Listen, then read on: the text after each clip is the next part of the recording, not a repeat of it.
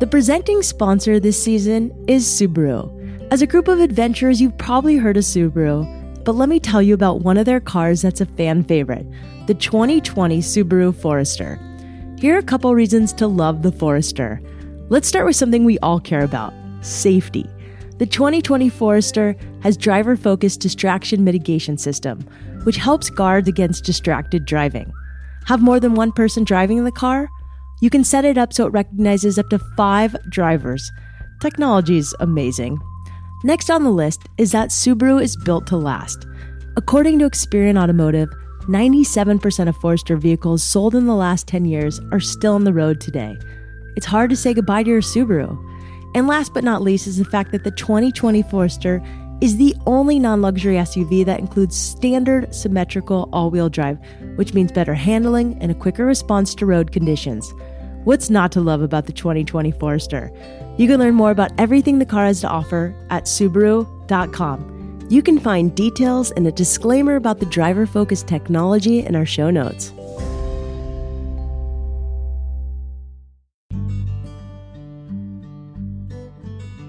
You've been talking openly about being an athlete pregnant. And a lot of people don't talk about that. And I'll just be honest, I've always been afraid I would have to completely give up surfing and running and everything if I got pregnant. It's a normal fear because you do have to give up a lot while pregnant. So I was scared of many things. My husband will tell you I have the worst case of FOMO.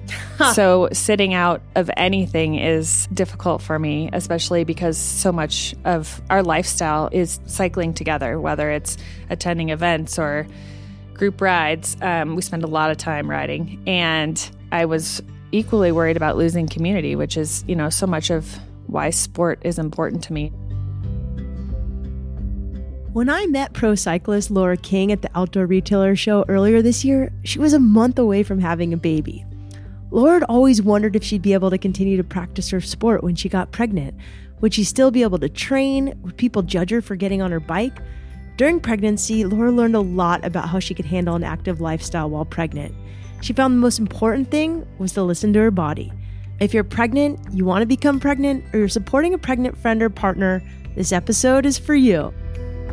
I'm Shelby Stanger, and this is Wild Ideas Worth Living.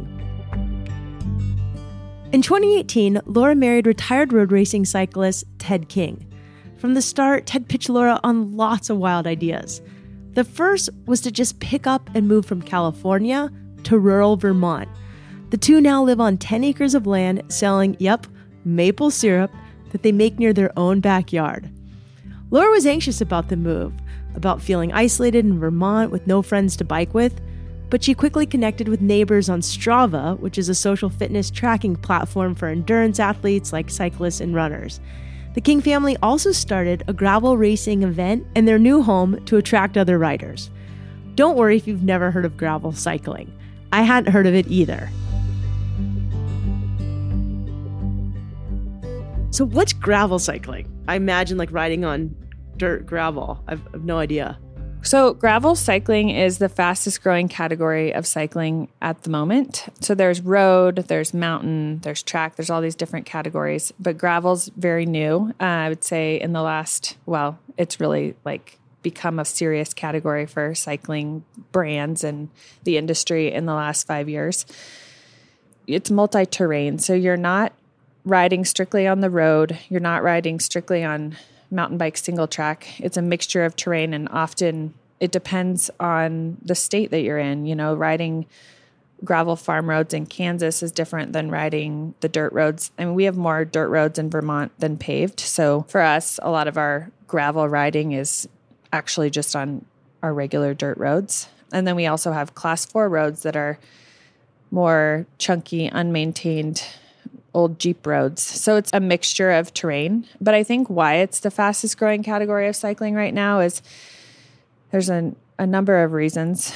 First and foremost, road cycling is just becoming more and more dangerous with distracted drivers on the road. That was my gut. It just seems so much safer. It very much feels safer. It's much more inclusive feeling. People are more drawn to it. It has kind of a lifestyle feel. So a little less type A. I know. I always cringe that I even describe myself as type A because in my head, I would like to be I don't know. What's the opposite? Type B?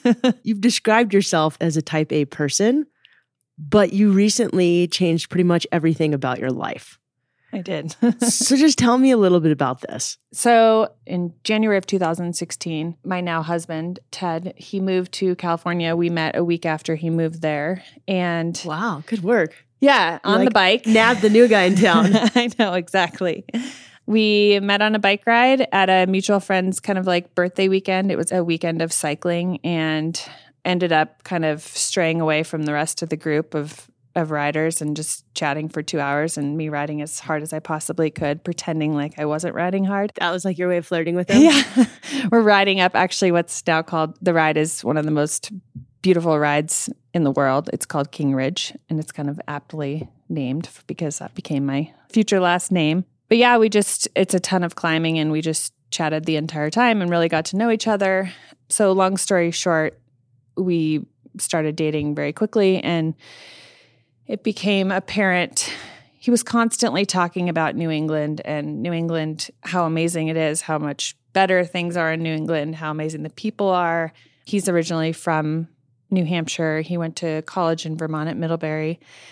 And I just kind of tease him because I'm like, you just moved to California. Why are you constantly talking about New England? I really could see the writing on the wall. He was sort of beginning his campaign because he wanted to get back there. And the California move was just sort of a temporary thing. And I think he had realized too, okay, I think I met the person I'm going to be with. Now let's find the place that we're going to settle down or whatever. So it was not an easy decision. It was not like, yeah, let's just move to New England. I just love that you met your husband doing what you love.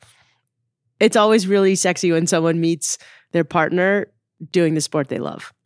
Yeah, and I would also say that we met at a really great time in that I would almost say we had both like calmed down from the past 10 years of how we had been pursuing sport, and sport had taken a different role in our life in that it was just like very complementary to everything that we were doing, but we weren't, I guess we were pursuing it more for more reasons than just as a profession or as a very, like serious. It was less serious, and it was taking up other aspects of our life, and that it was like where we find community. It was so you had room for love, basically. Finally, yeah. And then you guys moved to Vermont, so he definitely convinced you to get out to New England. When did that happen? So we dated for about 2 years and got married at the end of 2018. And upon getting married, we had already talked about the potential of moving, and shortly after made the decision. But it was very much based on family, and Ted co-founded a maple syrup-based sports nutrition company called Untapped. That's kind of amazing. Yes. I was going to ask you about maple syrup because that's just like such a cliche question about Vermont, but he literally owns a maple syrup company. Yes. How perfect is that? That is so perfect. So that was a big draw to move to the state. So there were a lot of practical reasons on paper that if we were making a list, it made a lot of sense. But I had so many fears about making the move. And I think that's kind of human nature to often think worst case scenario. But you moved to somewhere really rural, which I understand could be scary. So tell me, like, live in a cabin over a bunch of acres or? Well, ironically, I never pictured it, but we do live on 10 acres with a house and 2 barns. And we have a big, huge old dairy barn. Do you have animals? No, we do not. We travel too much, unfortunately. Yeah. But Ted really likes barns, and the novelty of just having a house with a barn was really appealing to him. I mean, that's like a dream for many people. It's what you picture when you picture Vermont. So I guess it just made sense. We found such a beautiful spot. It really feels peaceful, and we still live such a fast-paced life with so much travel and jumping around from one place to another. So when we come home, I often wake up and feel like I'm on vacation. It feels like everything slows down. And that was something we didn't have in California. Okay, so Vermont has really kind of grounded you and given you this more simple life. It has. And it brought with it a deeper sense of community than I ever expected or thought was possible in a place that I envisioned, being so void of people. I envisioned it being full of a lot of old people. So like what kind of community has it brought you? Like I know you've gotten this giant community through your event and through gravel cycling, and I want to talk about that, but do people just come by and bring you veggies and pies like I would imagine? Or That's so funny you say that, because that was what struck us from the very beginning. From the moment we pulled our moving truck into the driveway, we had people who we didn't know very well find out that we had just pulled in, drop everything, come over to our house, offer to help us unpack and move things in. We had neighbors bringing over housewarming gifts, inviting us to the neighborhood potluck. You know, we got pretty ingrained in the cycling community right off the bat and just attending the local events. And I had a friend come up to me at one of those events and say, I heard you moved to Richmond. I'd love to be your cycling friend. I had another future friend reach out on Strava. She now actually is a partner with Rooted Vermont and helps me run it. But she just made a random comment on Strava like, hey, I saw you move to town. I'd love to show you around the trails. that's so cool that Strava allowed you to build a community like that. Yeah, she became one of my closest friends. So it's amazing. She saw your like fast times and was like, who's this chick? I want to be her friend. Once Laura found a community of cyclists and neighbors, she settled into her new life in Vermont. But when she got pregnant, her fear of missing out came back. When we return, Laura talks about how she stayed active and connected during her pregnancy.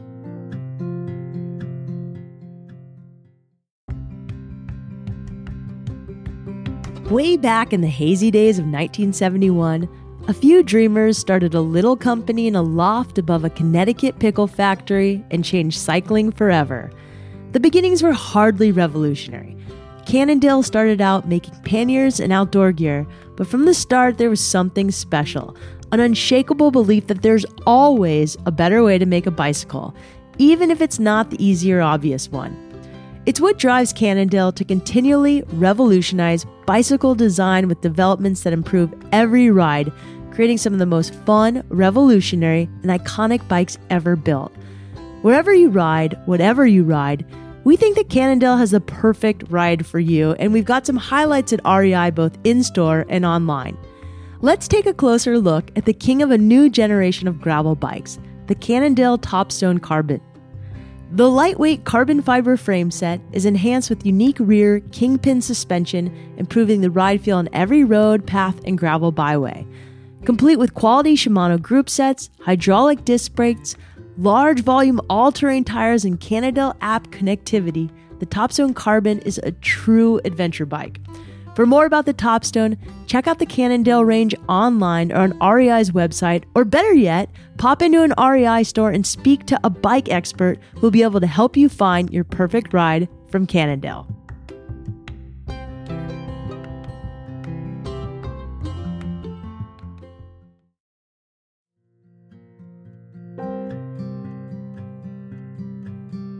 I've never been pregnant, but as you heard me talking about with Laura, I've always been nervous that I'd have to completely give up surfing or running or other activities that help keep me sane. There's also a lot of conflicting information and even misinformation about prenatal exercise. Without a guidebook, Laura had to experiment to figure out what worked for her. She advocates following the advice of your doctor, but also listening to your own body and trusting yourself.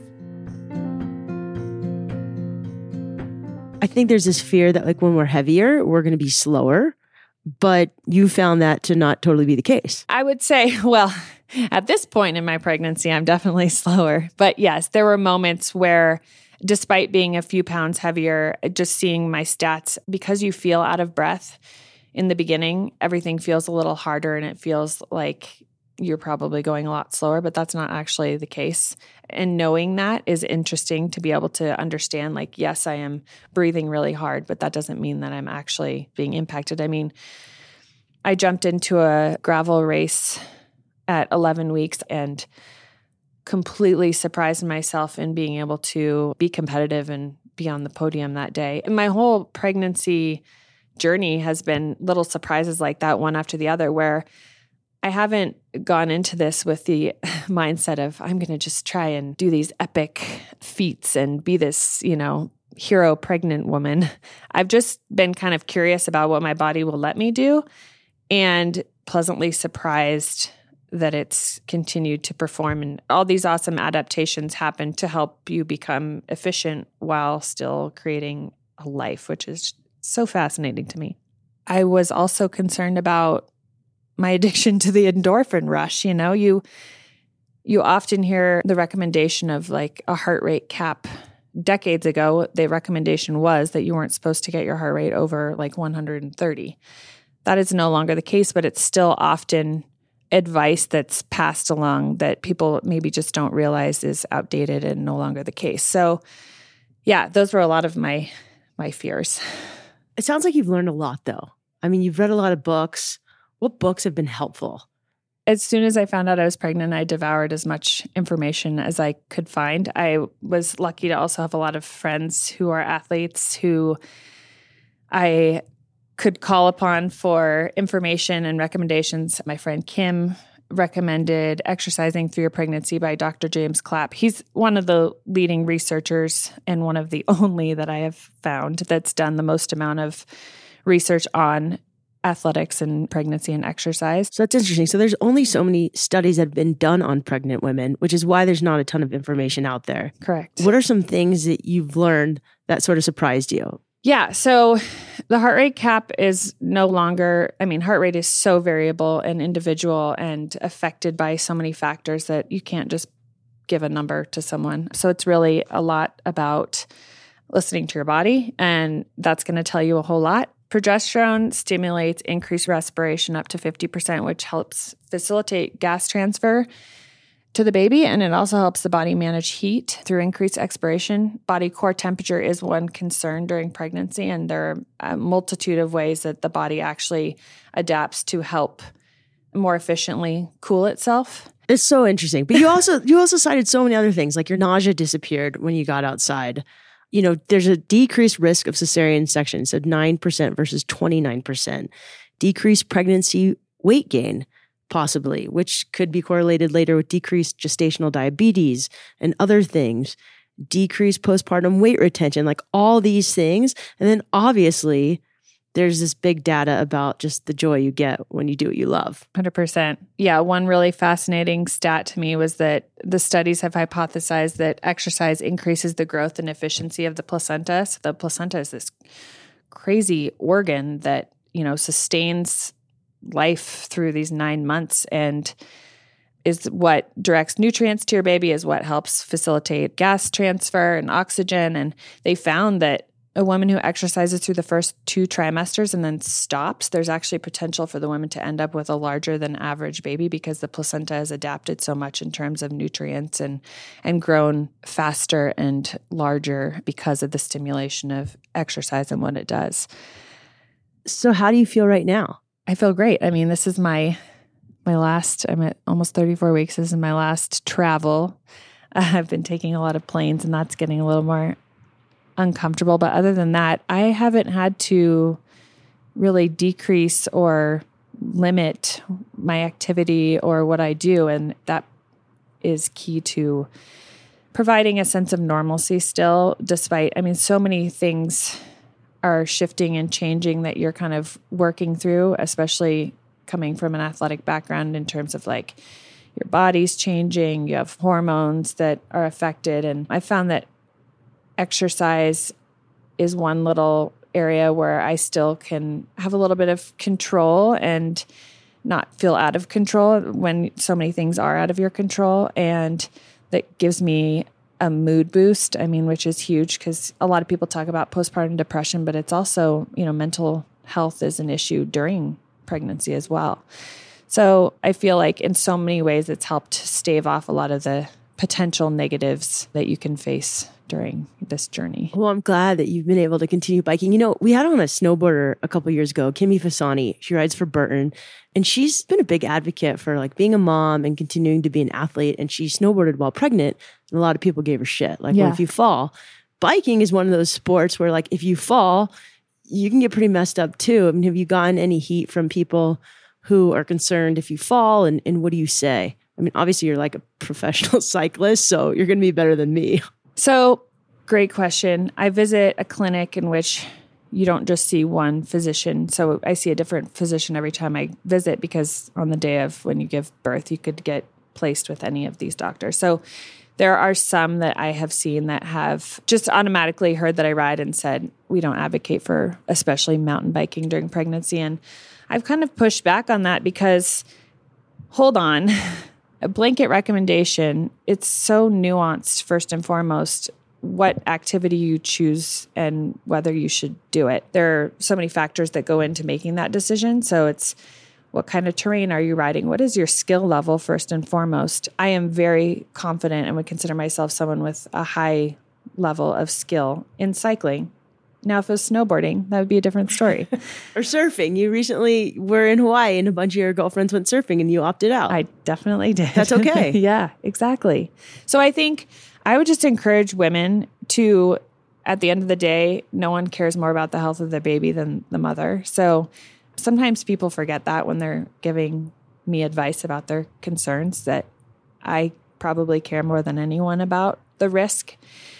But I feel really confident in my skill. I choose the right type of bike for the terrain. I don't ride on like highly trafficked roads anymore. So there are a lot of decisions that I make that decrease the risk in my mind. And then there's also just a lot of risk in everyday life. Like your risk of getting in a car accident is 1 in 50 in a year, right? And pregnant or not, we get in a car every day and we take that risk. So I just don't think that the positives that come from exercise and activity should be discounted as well. So like I said, for me, being part of my community and the endorphins and the mental boost, that weighs into the equation as well. I love that. So advice you'd give pregnant moms?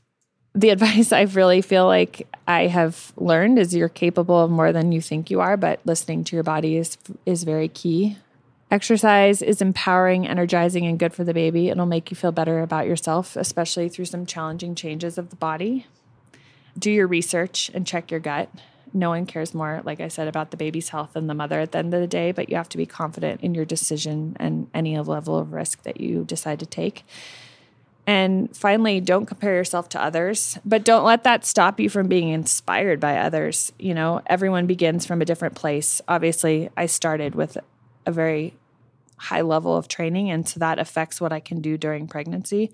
If you're starting from square one, it's going to change what is possible for you, but it is motivating to see what's possible. So I found it very motivating to follow other pregnant athletes on social media and follow their journey, reach out to them and ask them questions. And now people are doing the same for me. And it's like, who did you reach out to? There's a triathlete named Beth McKenzie who I follow and was very inspired by. She competed in Ironman 4 months postpartum and got 5th place. And Larissa Connors, she's actually just an amazing mountain biker. And yeah, I wanted to know, like, how did you feel when you did this activity and how was your transition postpartum? I mean, because there is such little research out there, I feel like there's this very interested network of pregnant moms who are out there seeking more information, and social media can be a great place to trade ideas and find inspiration. I think that's great. You know, we talk down on social media, but I mean, there's so much good that can come from social media. So I appreciate you for reaching out to other athletes and sharing with us. I think there's probably a lot of people who are listening who are pregnant or want to be pregnant, and this will be really helpful. Laura and Ted went a step further to establish a thriving cycling community around them in Richmond. In 2019, they founded Rooted Vermont. It's a gravel racing event that follows what they call Mullet Protocol.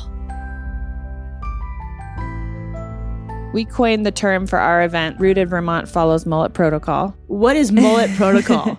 It's everything that epitomizes the spirit of gravel, which is business in the front and party at the back. So no matter what your goal is, if you're a serious racer, you can line up. And if you are just there to finish or try the distance for the first time, there's room for you. And, you know, we welcome anyone with whatever goal they might have at our event. And that goes for every gravel cycling event, that it's not dissimilar to a marathon where some people are there to race and some people are there to finish.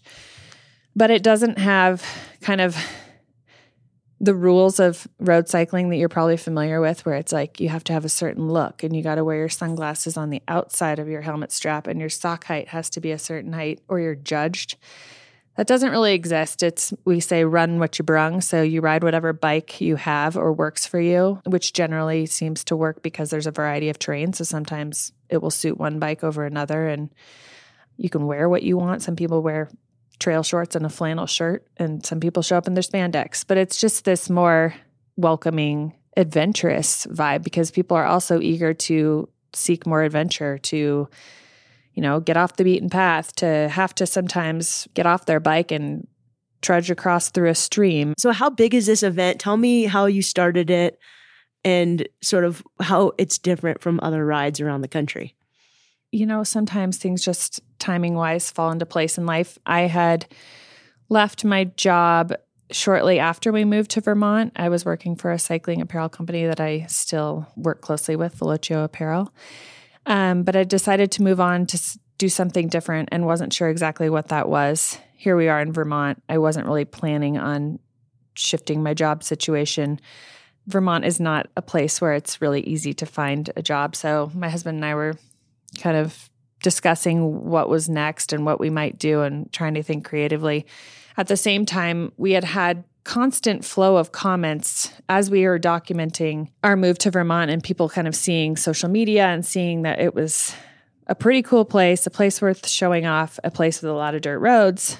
At the same time, Ted was becoming known as the top gravel racer. He had won the biggest gravel race, Dirty Kansas, and had developed this following within the category. And so we were constantly getting messages, when are you guys going to start an event in Vermont? And it was something we had thought about, but it definitely started to become more serious consideration the more comments that we received. And we decided, if we're going to do this, we don't do things halfway. So it was a big consideration and like, if we're going to do this, we're going to take it on. I'm going to take it on as my kind of full-time job. We decided to do that. We launched it last January, which was a little late to be having it happen in August, but decided to go for it anyway. And we capped it the first year at 550 just to kind of make sure that we could deliver an awesome experience. Our ride is everything that's amazing about Vermont, everything that we love, which is the community, which is the IPA, the cider, the farm fresh food. So we very much focus on a great route, but the party afterwards is also equally a focus. How far is the ride? The main event is 82 miles with 8,000 feet of climbing. So that's no joke. We offer two distances. So we offer a 48 mile and an 82. I would say 70% of the riders do the long route. And yeah, Vermont is very hilly. So it's challenging terrain. A lot of gravel events out there are even longer than that, like the Dirty Kansas, which is kind of the most well-known gravel cycling event, is 206 miles. But out in Kansas, it's a little more flat. So our event is very strenuous, but in mileage a little bit shorter.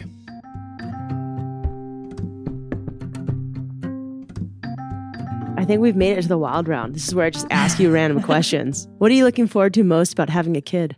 I have been able to live a really full life and pursue a lot of big goals, travel all around the world, ride my bike all around the world with my husband. And I would say, despite of being scared of this next chapter and what I might lose, I look forward to how it's going to help shape my identity and honestly help me to be less selfish.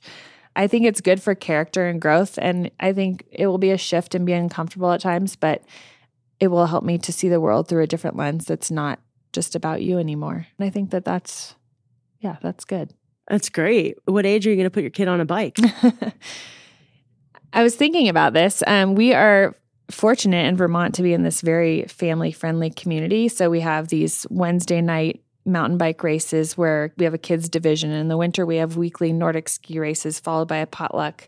I love living in a family-oriented and outdoor-oriented environment. So I'd say first and foremost, I'll wait to see if my child is going to be excited about it on their own. I'm definitely not going to push them to it, but I bet that Cannondale is going to make sure our little Ripper has a nice ride. Cannondale, hint. Yeah. Get that kid a bike ASAP. What's the best piece of safety advice to a cyclist? find someone to mentor you, because there's a lot of safety advice. And honestly, finding someone who can impart that to you is going to be the fastest way to get on board with everything. What's your favorite place to ride a bike? Marin County, California. So if you weren't living in Vermont, then where would you live? Would it be Marin? It would probably be Sonoma County, which is just north of Marin. It has a little more of rural vibes now that I've gotten used to that, and also more world-class riding, specifically like around the Healdsburg, California area. What music do you guys most listen to on the bike? You know what? I devour podcasts, and I often listen to a podcast before I listen to music. What kind of podcast do you listen to? I love the podcast, How I Built This. Yeah, it's great. Guy I'm Raz. addicted to hearing those stories. So It's so great. my husband has an awesome podcast called King of the Ride, so I definitely listen to his. I listen to Work, Play, Love is a couples podcast with Jesse Thomas and Lauren Fleshman, who are a really cool couple with amazing athletic accomplishments, but also Do they own a nutrition company? they do. They own a company called Picky Bars. Picky Bar. Yes. Picky Bar. Those are so good. Yes, they're delicious. So you listen to a lot of podcasts. You read a lot of books. Yes. Any other books you recommend that you loved? One of the most recent books I read was The Moment of Lift by Melinda Gates. It's kind of a manifesto for an equal society where women are valued and recognized in all spheres of life. This resonated with me as I, especially in cycling, have a passion to work towards gender parity. We're definitely not there in the sport of cycling right now, especially you look at the statistics of a typical gravel cycling event, it's maybe 15% female participation. So a lot of my interests in what I do are directed towards getting more women to ride bikes. What's your favorite piece of cycling gear? They say to look good is to go fast. And we work, like I said, with Velocio apparel, which makes some like really beautiful That's so cycling exciting. clothing. It's also really like minimalist. Like cycling clothing no longer is what you maybe think of, where it has like plastered with logos and really bright. It's really quite fashionable now. I've seen some really cute stuff lately. I mean, I used to think cycling clothes was so hideous. Well, And it was. I wouldn't I didn't even want to ride because I hated cycling clothes that bad. But yeah, it's really cute now. I'm seeing some great little outfits. So Velocio, Yes. any other brands we should check out for cycling gear, especially women's kits? In terms of bikes, Ted's been a Cannondale athlete since he started cycling. They're a New England-based brand. So it's been cool for us to work with them for so long and have such a great relationship with them. And they make an amazing gravel bike called the Topstone. And they also make another bike that you can use to ride on dirt called the Super X, which those two are both really fun and kind of do-it-all bikes. We'll have to check it out. I've been needing a bike for a really long time. You know, we have beat cruisers, but that doesn't really count. We need real bikes now. Advice you'd give to 15-year-old Laura? The advice I would give to myself at 15 would be that a competitive spirit is a great thing, but learn to harness it and channel it well. I think it's easy to let it prevent or get in the way of relationships. And once I was able to grow and mature and see past just like competitiveness, I discovered really amazing relationships with other strong, independent women that I think I could have missed out on if I hadn't been able to grow from that. So You've really managed to build a life with intention, and you've figured out a way to do what you love and make it work. You know, maybe you're not a professional athlete, you're not getting paid just to race bikes, but you figured out a way to stay in the sport and do what you love. Advice to people listening, because everybody listening to this podcast pretty much wants to live with intention and wants to do what they love. We call that living wildly. What's your advice on living more wildly and living with intention, not feeling stuck? my mom always gives me the advice not to future trip, meaning I often will think of the worst case scenario in something, and that can prevent me from living more wildly. So recognizing that is the first step, and then taking steps to remind myself of all the situations in life where I have thought worst case scenario, and that worst case scenario has not actually manifested itself, moving being one of those things. It was exactly the opposite. So all my worst fears, it looked miserable in my mind, and so many wonderful things came out of that decision. And I would be so regretful if I hadn't taken that risk. So I guess not always thinking about the worst case scenario and remembering that as humans, that can be our go-to, but it's not actually reality. Along Laura's path from California to motherhood, she worried what would happen when she made a big life change, moving across the country, starting a cycling event, and having a baby. But each time, things worked out because she was open and willing to find out what would happen next. If you're apprehensive about your next step in life, try not to future trip. You can only live wildly if you take a chance and you don't expect the worst. A huge thank you to Laura King for coming out while really pregnant to talk to me in Denver at the Outdoor Retailer Show. Also, special thanks to the Outdoor Retailer Show in Denver for providing us such a great podcast room to record this show. Laura's daughter, Hazel Grace, was born on March 8th. Laura got back on her bike just 6 days later. Since the COVID-19 pandemic halted their race and travel schedule, Laura's husband, Ted, came up with a new campaign called DIY Gravel. In it, he's writing the distances of events on his calendar that have been postponed or canceled and encouraging others to do the same. You can find out more and watch the King's short video about DIY Gravel at the link in our show notes. You can find out more by going to rei.com/Wild Ideas Worth Living. You can also find out more about Laura's event Rooted at rootedvermont.com. And follow Laura on Instagram at Laura Cameron King and look for her on Strava at Laura Cameron. Wild Ideas Worth Living is part of the REI Podcast Network. It's hosted by me, Shelby Stanger, written and edited by Sam Piers-Nitzberg and Annie Fassler, and produced by Chelsea Davis. Our executive producers are Paolo Motola and Joe Crosby, and our presenting sponsor is Subaru. As always, we appreciate when you subscribe, rate, and review this show wherever you listen. And remember, some of the best adventures often happen when you follow your wildest ideas.